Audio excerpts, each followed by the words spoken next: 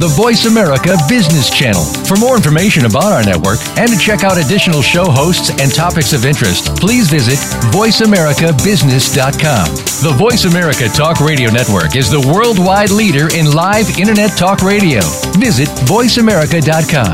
The views and ideas expressed on the following program are strictly those of the hosts or guests and do not necessarily reflect the views and ideas held by the Voice America Talk Radio Network, its staff, and management.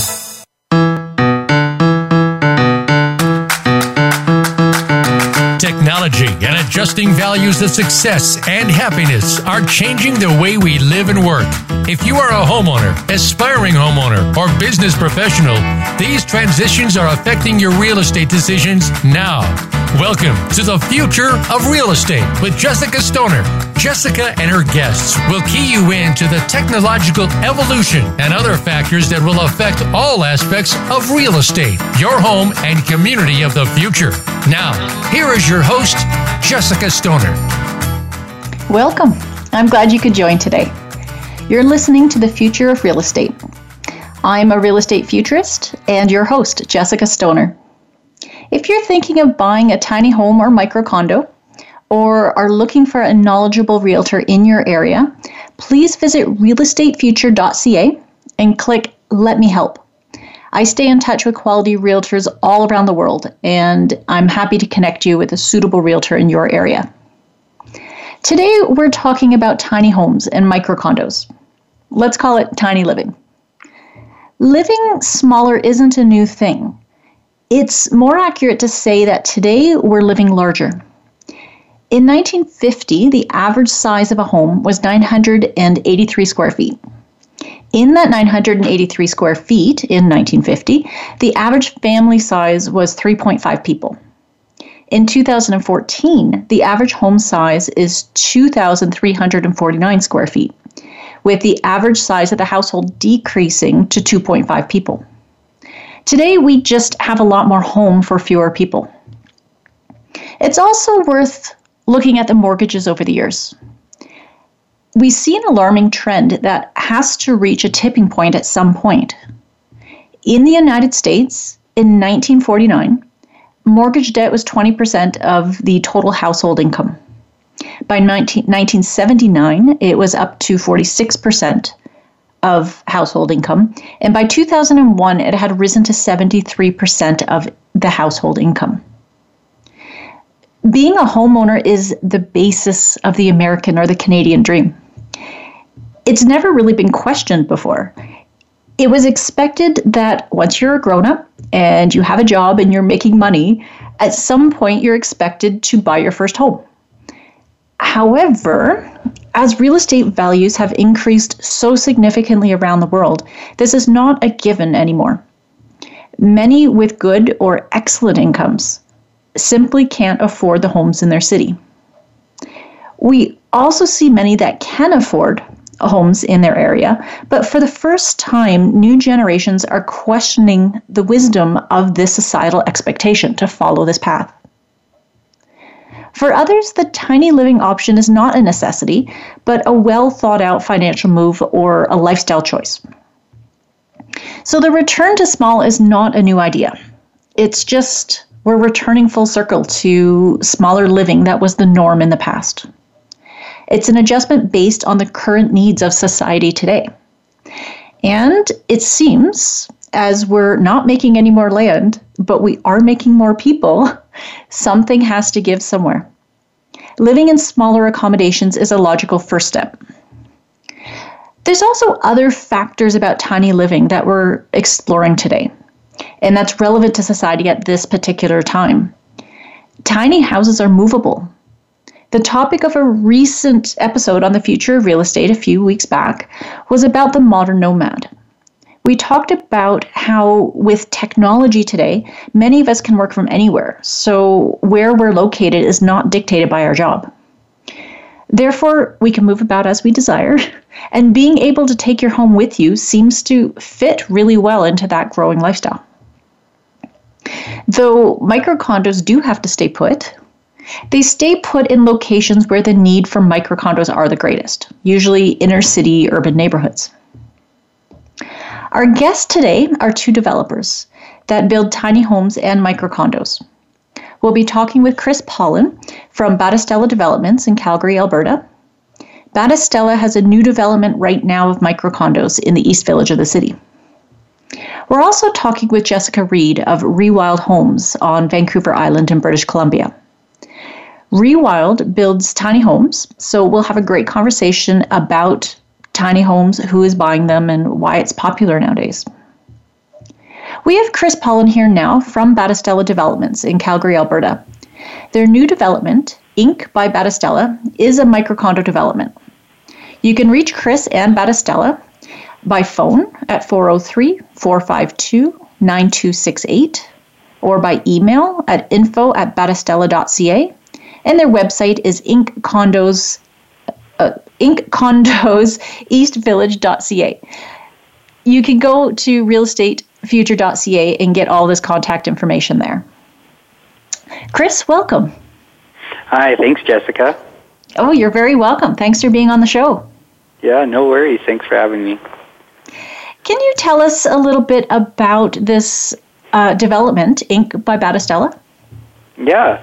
Yeah, so Inc. is our latest condo development, Battistella. We've been building multifamily development since the 80s and throughout Calgary. And actually, we're one of the leaders in the small space trend here in Calgary. And, starting with some of our previous developments, so even our townhomes built in the early 80s being around 900 square feet. And if you think back, based on your intro there, that was small space back in the 80s. Right. We've continued to see kind of condos move in the smaller trend.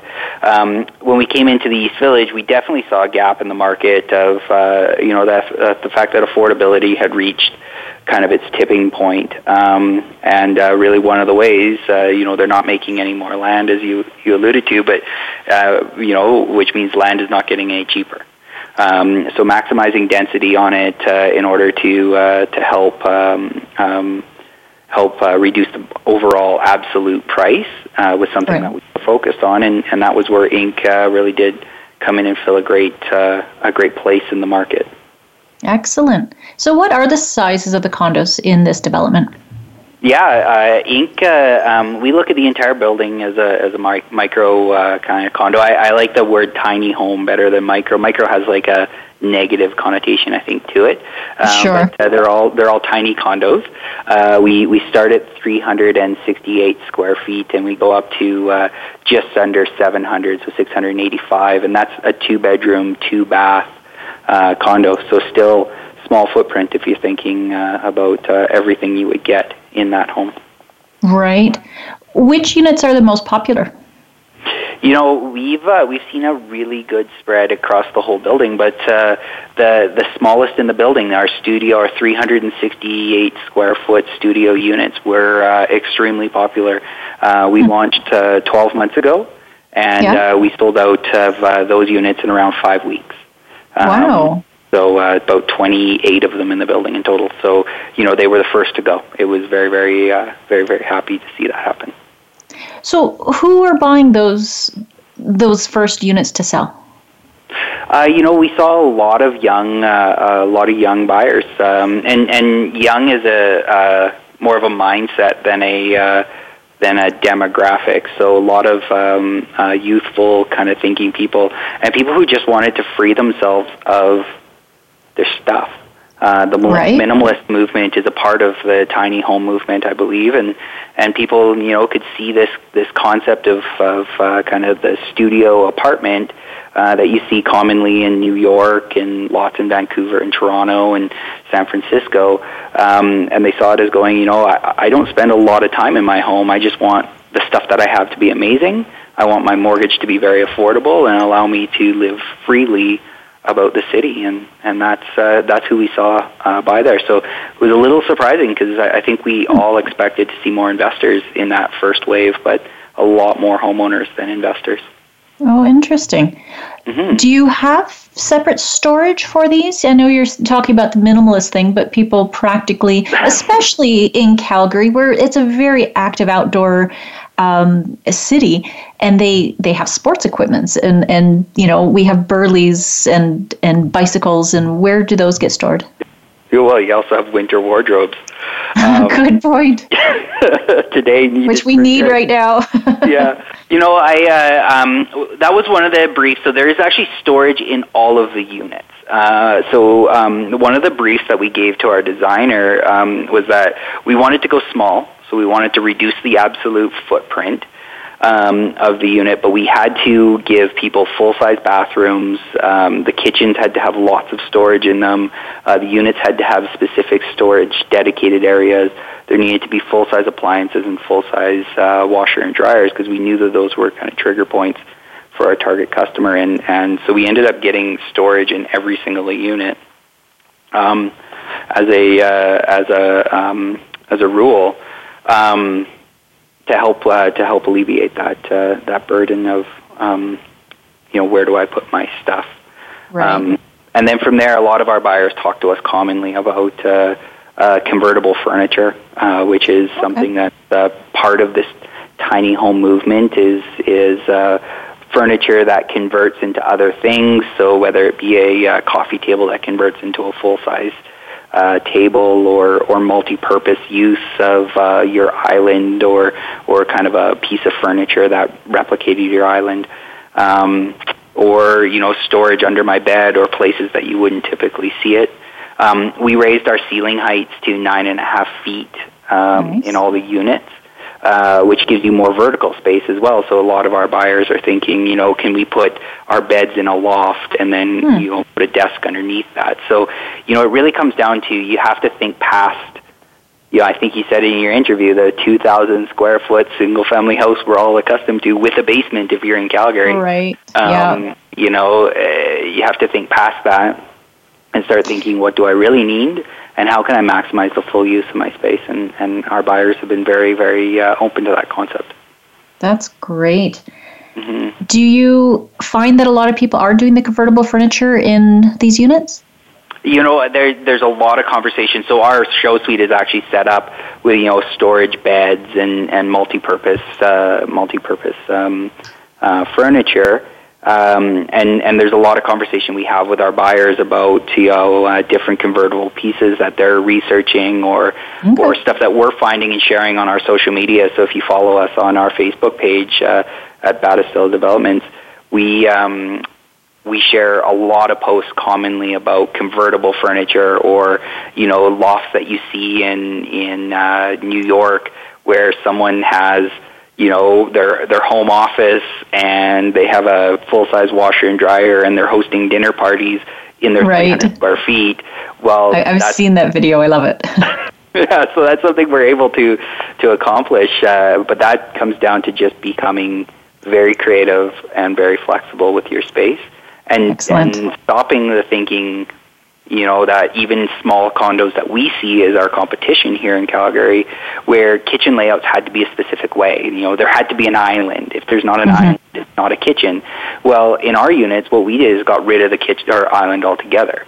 And we put our kitchen as a linear kitchen along the wall. And what that does is allows you to use the space however you want. When you put an island in, that's a kitchen. It's 150 to 200 square feet of your space, clearly defined as a kitchen. Well, what happens if you don't cook? So now your couch, where you don't have an ability, but what happens if you don't cook, but you have, you host movie night at your house, so you need big couches.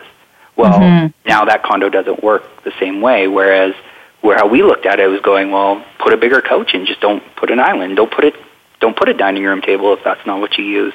So thinking past that, it has to be this, allows you to just open your mind to seeing the flexibility of small space. That's great. Chris, we're just going to head into a commercial now, but let's explore a little more about this when we get back. We'll be back in one moment. Become our friend on Facebook. Post your thoughts about our shows and network on our timeline. Visit facebook.com/Voice America. Will you be using a real estate agent soon? It is important to work with up-to-date realtors with advanced knowledge of the ever-changing landscape of real estate. Knowing how things work today is no longer enough. To provide you with the most accurate service and advice, your agent needs to know about tomorrow too. Jessica Stoner stays in contact with current, forward-thinking realtors around the world. Visit realestatefuture.ca and Jessica will connect you with a modern, professional realtor in your area. Hire Jessica Stoner as a speaker at your next event. Jessica has unique knowledge of both real estate and future studies. With extensive industry experience and education paired with an unquenchable excitement for all things future, she's well positioned to share an assortment of topics about the future of real estate with your group. Jessica's passion and knowledge in her speaking engagements is apparent and thought-provoking and of great interest to a wide variety of audiences. Visit realestatefuture.ca. Are you finding your frequency? It can be described as that space between failure and success. It's the future of digital media. It's finding your voice. It's engaging topics, content, and ideas. Jeff and Ryan discuss the digital media space and all of its aspects. It's about making the mistakes, taking the chances, summoning the intestinal fortitude to step out of your comfort zone, and discovering what you can accomplish when you decide to try, decide to learn, decide that you have something to say, and find your frequency. Live Fridays at 2 p.m. Pacific Time, 5 p.m. Eastern Time on the Voice America Variety Channel. Follow us on Twitter at VoiceAmericaTRN. Get the lowdown on guests, new shows, and your favorites. That's VoiceAmericaTRN. You are listening to The Future of Real Estate with Jessica Stoner. To learn more about the topics on today's show, visit www.realestatefuture.ca. Now, back to the future of real estate. We're back, and we're talking with Chris Pollan with Battistella Developments in Calgary, Alberta. And we're talking about their new development, Inc. by Battistella, which is a tiny condo development. You can reach Chris and Battistella by phone at 403-452-9268 or by email at info@battistella.ca. And their website is inccondoseastvillage.ca. And again, you could go to realestatefuture.ca and get all this contact information. So, Chris, before the break, we were talking about who is buying these micro condos, as you were saying, tiny condos. And we're talking a bit about convertible furniture. What is really the most important thing to buyers when they're looking at a tiny condo? Is it the view or the finishings or the location?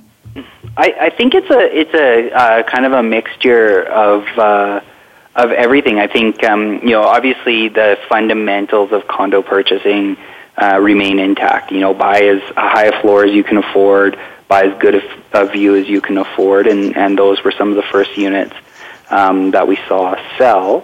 At Inc., we actually have it's a really unique building in that how we've designed it. It's not a square building.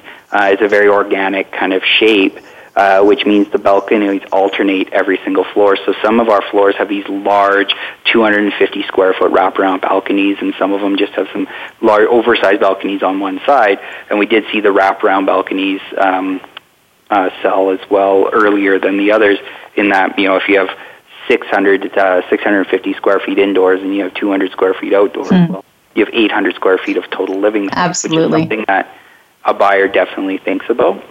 Okay. And then they're just looking at functionality of the floor plan.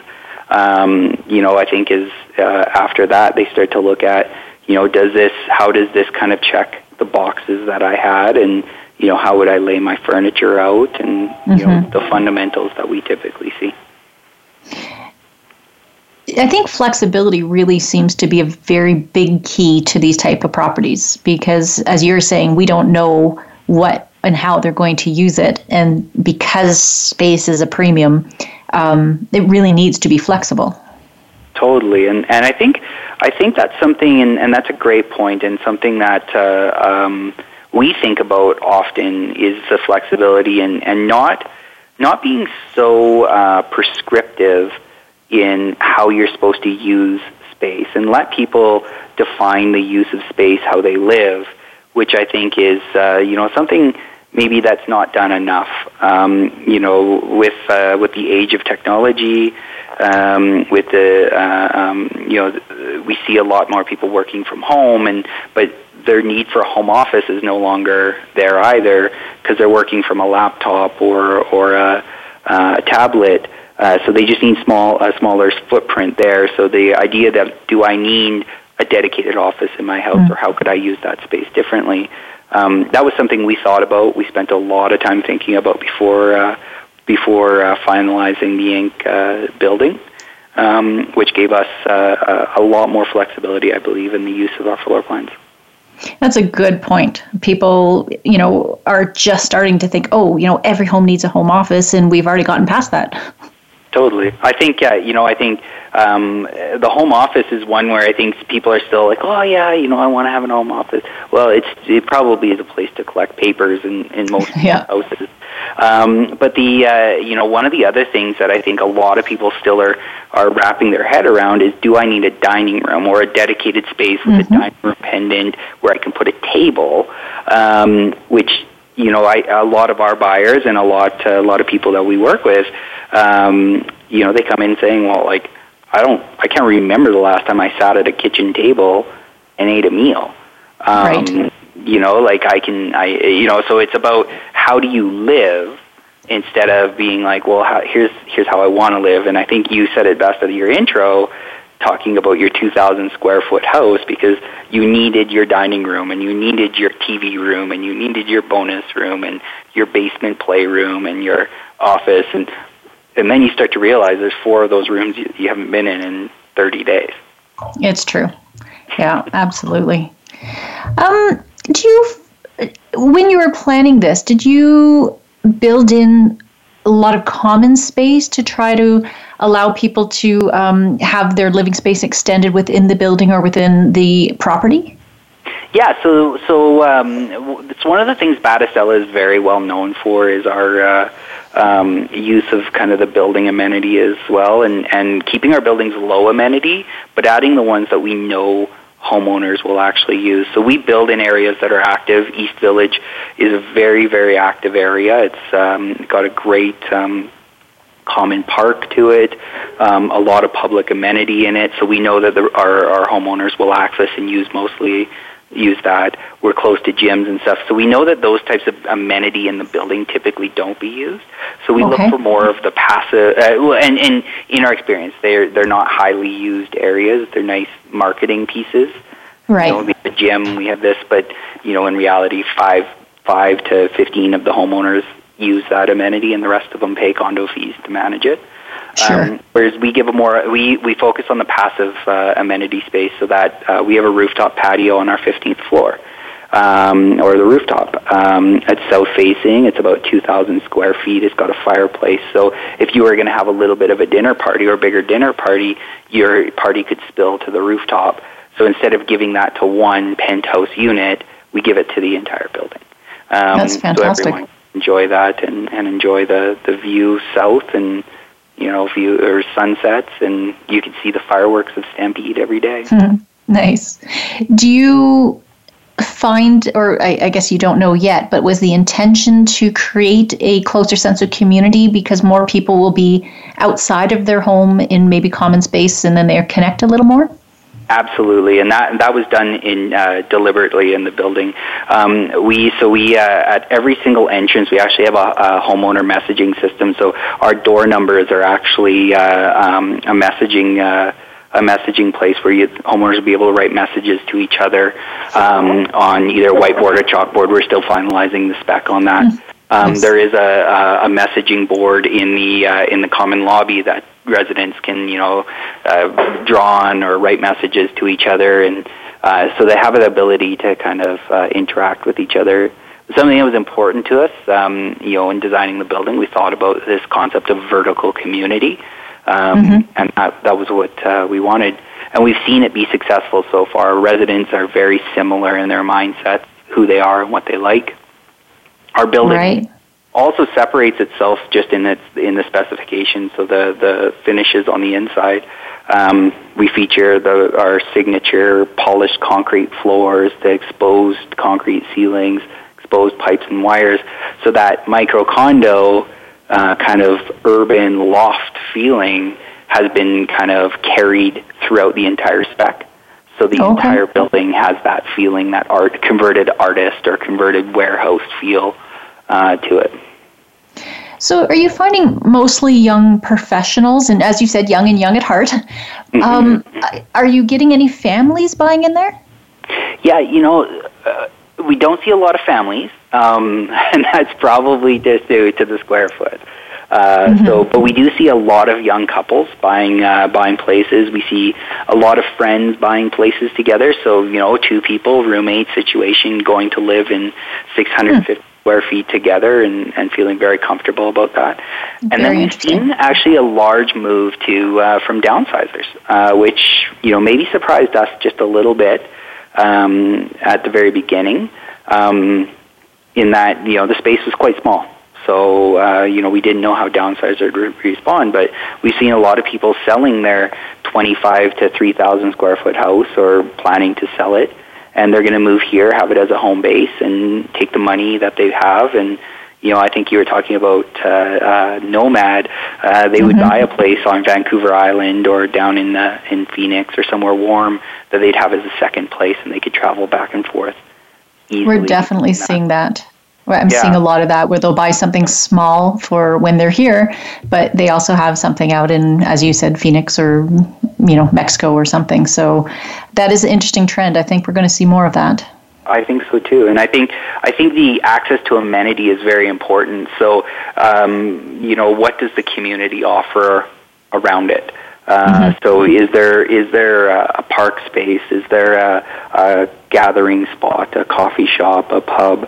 Restaurants, and a lot of our people, that's what they're seeing in their drive to move to these villages, is they're just looking for a great community that is walkable, is outdoor oriented, that they can enjoy, and a small space that they can feel very comfortable. And I think that's the trend we're seeing more and more, especially in their inner city.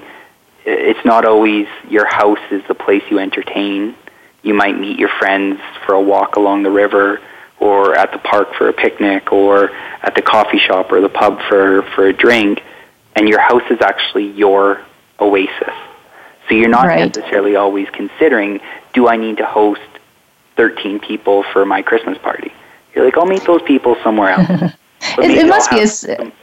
It must create a great sense of relief that I don't have to host things. Oops, I don't have the space. I don't have to buy more stuff because I have no place to put it. I mean, I can see people being enormously relieved by all that. Yeah, well, that absolutely, and that's what our homeowners are finding is going, we've alleviated ourselves of some of the mortgage pressures, so maybe we have some more disposable income. We'll meet our friends somewhere that we can have a drink, as in a common area, and my house becomes my oasis. It's my place that I share with my intimate group. That is why they make pubs. That's what pubs for sure. At coffee shops, exactly. And it makes urban planners excited as well, because they know that community amenity that they work so hard is used so heavily. Well, and it'll be good for the economy too. Instead of dumping all the money into your housing, you're out spreading the economy and the wealth. So absolutely. Chris, this was really interesting, and this was a great amount of information. We're just going to head into a break now, and when we're back, we'll be talking with Jessica Reed with Rewild Homes in Nanaimo, British Columbia, and we're going to be talking about tiny homes. And Chris, thank you for your time today. Yeah, thank you so much, Jessica. You're welcome. We're just going into a break. We'll be back in a moment.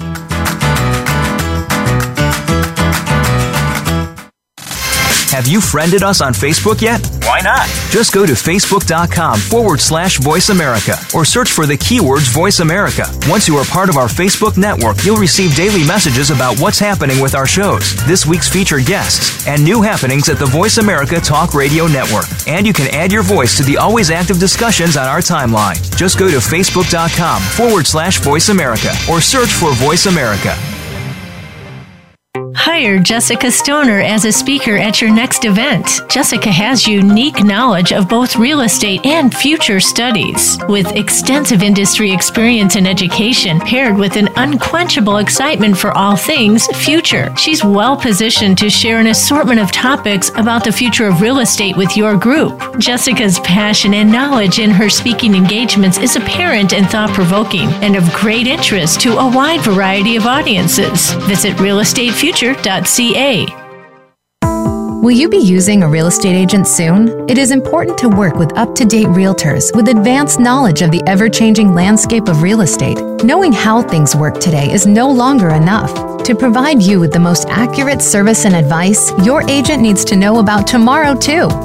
Jessica Stoner stays in contact with current, forward-thinking realtors around the world. Visit realestatefuture.ca and Jessica will connect you with a modern, professional realtor in your area.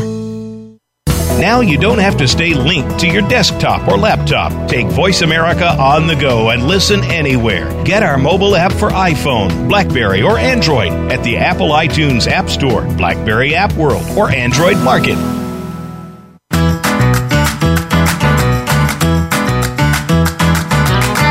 You are listening to The Future of Real Estate with Jessica Stoner. To learn more about the topics on today's show, visit www.realestatefuture.ca. Now, back to the future of real estate. We're back, and we're talking with Jessica Reed with Rewild Homes on Vancouver Island in British Columbia. Jessica, welcome. Hi, Jessica. Thanks so much for having me. You're very welcome. What a great name. I'd have to agree, but I might be a little bit biased. So, Rewild Homes builds custom, high-quality portable cabins, offering an alternative to high housing prices that so many of us are seeing across British Columbia today. So, Rewild builds tiny homes. Can you tell us a bit about that? Sure. So, tiny homes have been growing in popularity over the last decade now, but it's still the Wild West out there when you're trying to figure out what a tiny home actually is. So to give you a really brief overlay, our tiny homes specifically are built directly onto trailers, so they are considered portable.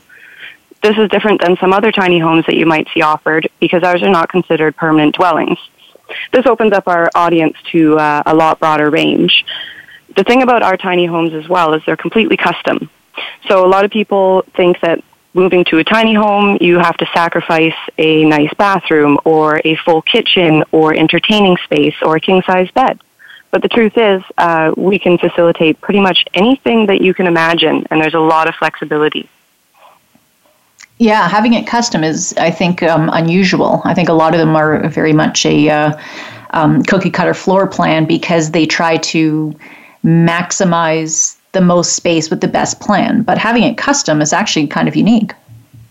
Yeah, and everybody has different usages. And just like your prior guest there, Chris was talking about, people have different goals in their life, whether it be entertaining or cooking or living outdoors, making room for their sports equipment. And without the customization, it's really hard to just fit your life into a box, especially one that's small. When you start looking at tiny homes, you really, really need to maximize your flexibility of the space. Yeah, I can see that. Who is buying your product? Well, we pretty much run the gamut, but our primary audience is definitely first-time home buyers, young couples, either with or without small children, looking to get their feet wet in the real estate market, but without committing to either one location or a mortgage. A lot of people my age are strapped with a lot of debt from post-secondary education, and the prospect of home ownership is very appealing because we want to be able to start working towards something concrete. However, the prospect of adding on a giant mortgage on top of these debt payments that many of us are already paying off, it makes it seem like a very daunting task to be a functional member of society when all of your focus is going to paying down debt. So a lot of young people are choosing to look at tiny homes as a way for them to make an investment, a pretty safe investment, if you ask me. Yes. But our secondary audience would be people approaching retirement age and looking to downsize, looking to get rid of all of that space that they might have been using in their past, but they don't have the need for anymore. It's a lot of maintenance taking care of big homes, and making the move into a tiny home is really appealing for a lot of older folk to take care of things a lot better, and also to be able to park it perhaps in family's backyard or in a nice small plot of land somewhere. So that brings up a really great question. The big issue at tiny homes is where do you put them? So where do you find most of your clients are putting their tiny homes? We find that most people are finding land to either rent or to buy. Land is a lot cheaper, as you know, to buy raw than when you're trying to look for something with a dwelling on it. So we do get some people who have already purchased property or are working on purchasing property where they're going to be the only person living on that property. However, we get a lot of people who are looking to park either in laneways or in RV parks. But when it comes to that, it's still really difficult because tiny homes are such a gray area in most municipalities right now that you can ask a dozen different people in the municipality and get different answers. So it's very difficult for people to find places to park these. But I do find that as an overall trend, there are a lot of cities that are working very progressively to try and make it legal and possible for people to live in tiny homes on property, much in the same way that laneway houses are often allowed in places. Right. I think the sheer necessity is going to make it eventually, it's going to receive the necessary requirements and land use bylaws, et cetera, to allow them because, not just the affordability is reaching a crisis in a lot of areas, but just the availability of housing. So let's hope that it goes in that direction. Yes, absolutely. We're running out of space, and we are. A lot of people are realizing this and are more than willing to take a step back and to have a smaller footprint. And it seems rather silly that there's so many roadblocks in the way preventing people from becoming self-sufficient and from making a smaller mark physically on the world, but being much more present mentally.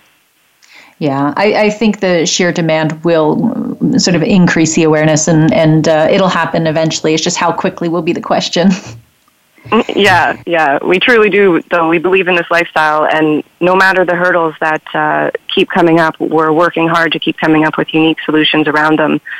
For example, we're speaking on Gabriel Island, which is a small island out here off Vancouver Island that's been working very hard to introduce tiny homes into their municipality bylaws. So we're really pleased to be a part of trying to actively move forward with that. Yeah, hopefully they'll make some good precedent that other cities and other municipalities can follow because it definitely seems to be the direction things are going.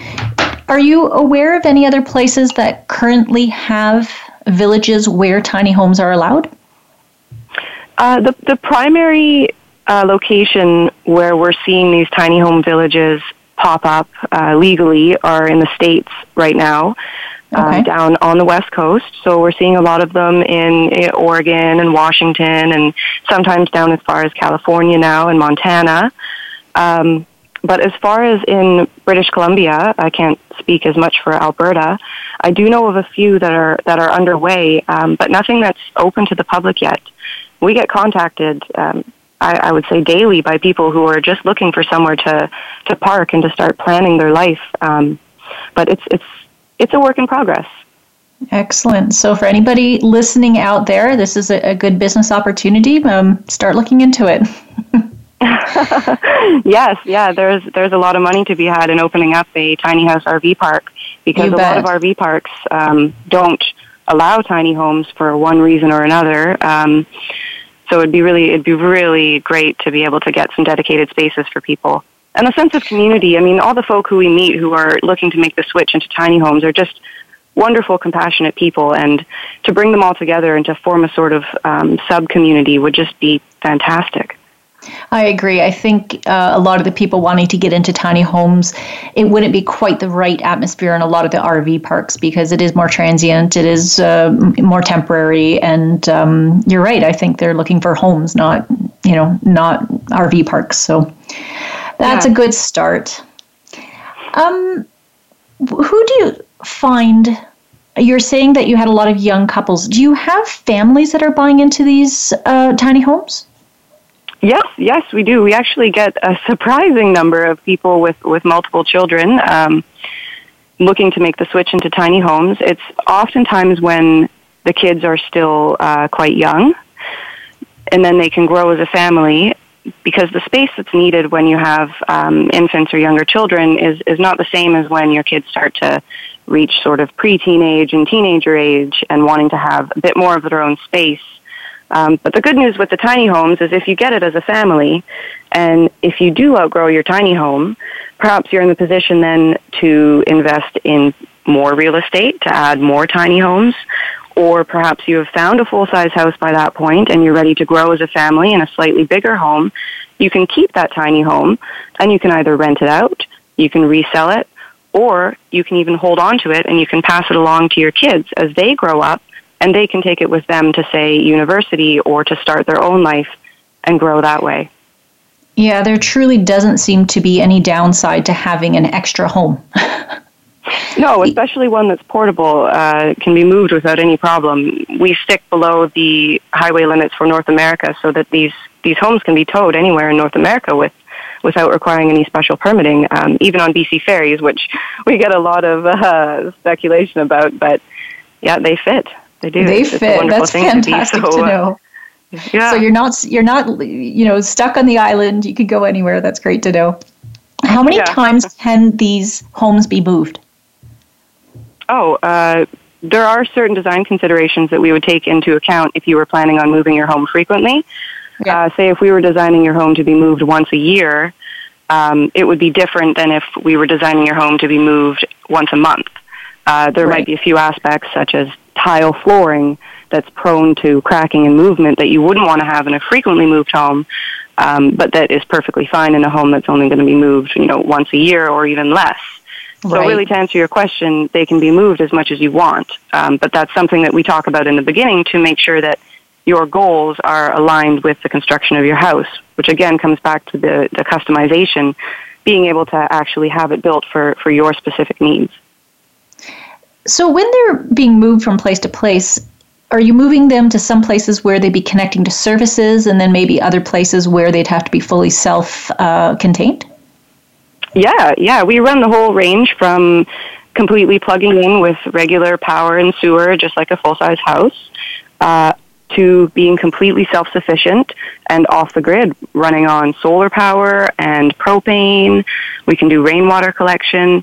So really, it depends on what your usage is going to be, but the most common request that we are seeing right now is that desire for self-sufficiency and that desire to run independent of a grid, so to speak.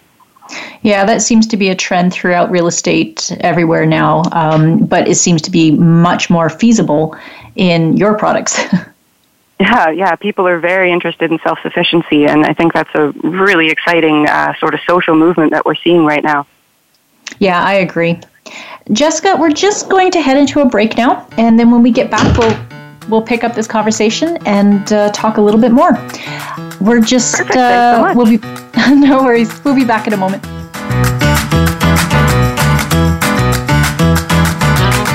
Think you've seen everything there is to see in online television? Let us surprise you. Visit voiceamerica.tv today for sports, health, business, and more on demand 24/7.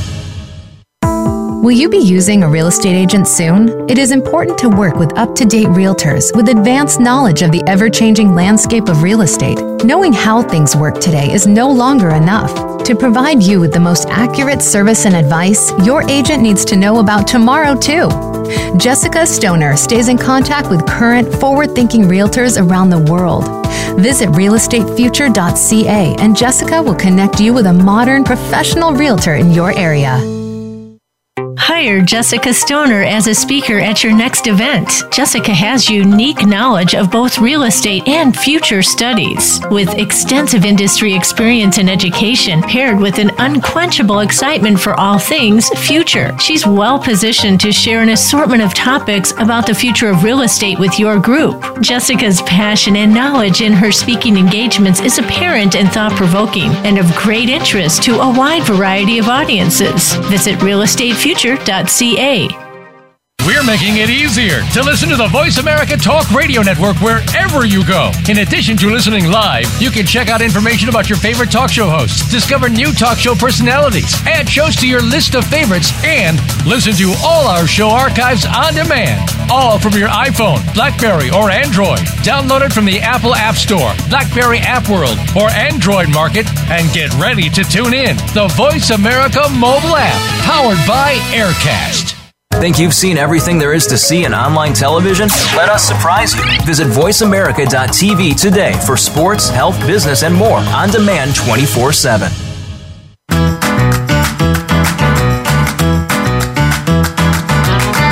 You are listening to The Future of Real Estate with Jessica Stoner. To learn more about the topics on today's show, visit www.realestatefuture.ca. Now, back to the future of real estate. We're talking with Jessica Reed from Rewild Homes on Vancouver Island in British Columbia. Rewild Homes makes tiny homes, and Jessica was just telling us a bit about that. Jessica, you live in a tiny home yourself, is that correct?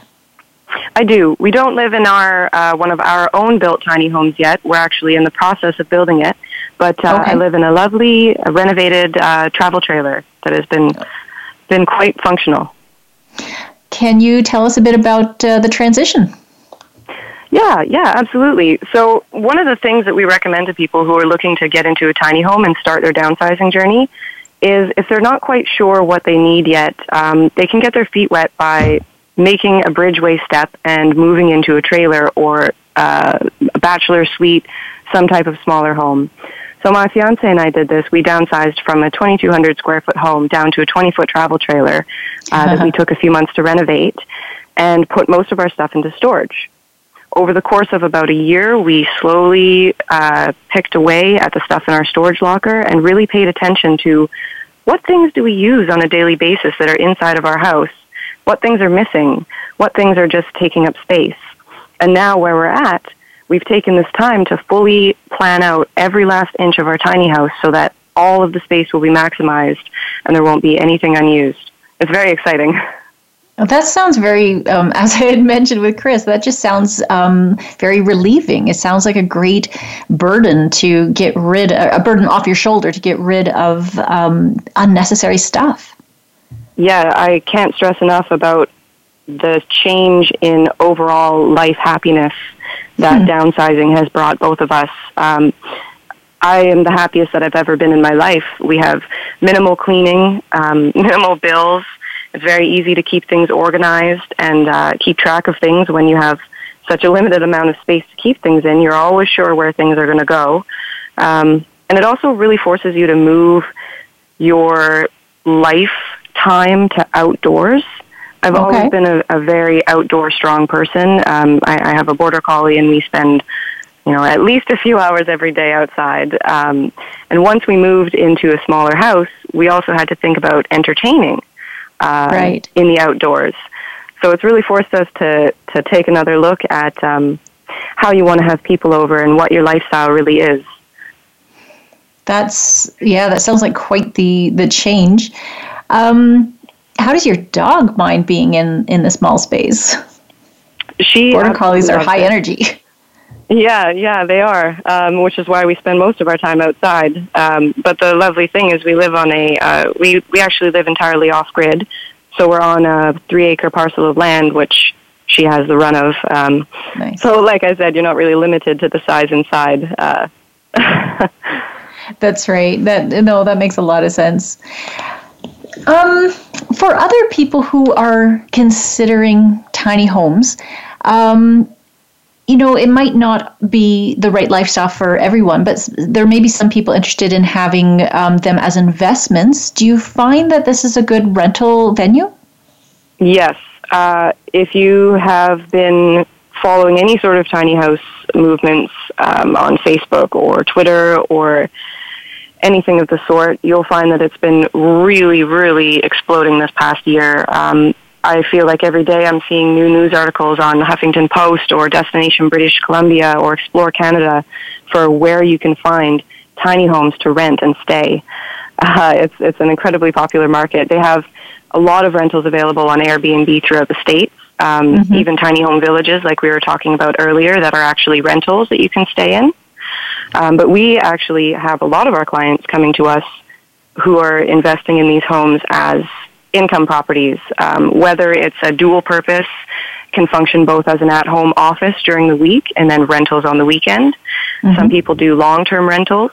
We also often have people coming to us who are looking for external housing for groundskeepers or live-in help. So yeah, there's a good financial investment there with tiny homes. And especially if you ever do decide to, say, sell your property and move somewhere else, you can quite easily take your tiny home with you and still maintain that extra income on your new property instead of it being stuck and having to be sold as part of your prior real estate. Yeah, there really seems to be a lot of different venues for this home. It really seems to be able to answer a lot of situations for people that just in an affordable manner. Yeah. Speaking of affordable, what kind of price point are we looking at for sort of running the gamut of tiny homes from the most basic to a nice luxurious tiny home? So pricing is always the hardest thing to answer for people because what we do is custom. Every rewild home is completely custom. So the price can range wildly. To give you a sort of general idea, a smaller single-level, completely finished and self-contained home would run you around $45,000. As you start to get up to a sort of mid-range home, our most popular size is a 24-foot. You're going to be looking at somewhere in the neighborhood of 60 to 70. Largely, it's going to depend on your specific material and appliance selections. We get a lot of people who go for full chef kitchens, granite countertops, really nice cabinetry. Those things add a lot of cost, as well as the off-grid aspect. So then to give you an idea of the other end of the spectrum, fully off-grid 28-foot or 30-foot homes that have solar setups large enough to power your home independently of a grid with all of your appliances, your washer, your dryer, everything that you can think of, that would probably come in closer to the 120 to even 150, depending on the size of your off-grid system and your appliances. That still seems like a really reasonable mortgage. Yeah, it does. And we do work really hard to get people into their homes. It's our number one priority to try and work within any budget and any dream to try and figure out a way that we can help. We also offer shells, so incomplete homes, which is a great option for people who are either looking to learn some DIY skills themselves, or maybe they have a connection with someone, or they're just looking to save on cost. Because once you start taking away some of the finishing aspects, it really drops down quite significantly. So we do everything ranging from just trailers to custom framed trailers. We work with you to design your home and build the framing plans. Then the next step would be finishing the exterior, putting in your windows and doors. Then we can even go so far as to install all of the electrical, certify it, and get your interior mostly finished so that the things that you're left to do are mostly straightforward, such as appliance installs or flooring or trim. Do you see any of the convertible furniture that we were talking about in the micro condos, or is most of the furniture built in? Yes, we do get a lot of functionality, multifunctionality requests with furniture in particular. The main aspect that people are always coming up with interesting solutions for is the dining room area, like you were talking about with Chris earlier. Finding space to entertain without permanently taking up your living space. Because in a tiny home, whether you're in a 16-foot or a 30-foot, generally speaking, your dining area and your living area are going to be the same thing. So whether you do a drop-down table, a lift-up table from the floor, we also do movable sectional couches that can be rearranged to either form a movie-watching area, bed, or it can flip and become a table. It's endless possibilities, and it's really exciting to try and make people's dreams become a reality. Oh, that's fantastic. Do you usually include the furniture in the sale, or is that usually something somebody else does after? It entirely depends on people's budgets and if they want to be turnkey ready, move right in, or if they're looking to furnish with stuff they already have. It always is less expensive if you finish the furnishing and do your appliance install yourself. But there's also a huge benefit to having everything ready to go and you just walk in. We do work really closely with our clients to match their style, so doing interior furnishings is certainly something that we offer and that a lot of people do choose to go with. Right. Jessica, this has been a really excellent, informative conversation. I really want to thank you for joining us today because I think this really opened a lot of people's eyes to what's available out there. I really appreciate your time as well, and nothing makes me happier than talking tiny homes and breaking some of the stigmas that people have about moving into tiny homes and educating them on the difference between tiny homes and RVs, because they're an entirely different animal. It's very encouraging to get the news out there to people. That's great. You can reach Jessica Reed and Rewild by email at hello@rewildhomes.com. Their website is www.rewildhomes.com. You can also reach them on Facebook, Instagram, and Twitter. And you can go to realestatefuture.ca and get all of their contact information and more details on what we had discussed today. Feel free to join us next week as well on Wednesday, every Wednesday at 12 noon Pacific Time, at 3 p.m. Eastern Time, when we'll be discussing drones in the home of the future. We'll see you next week.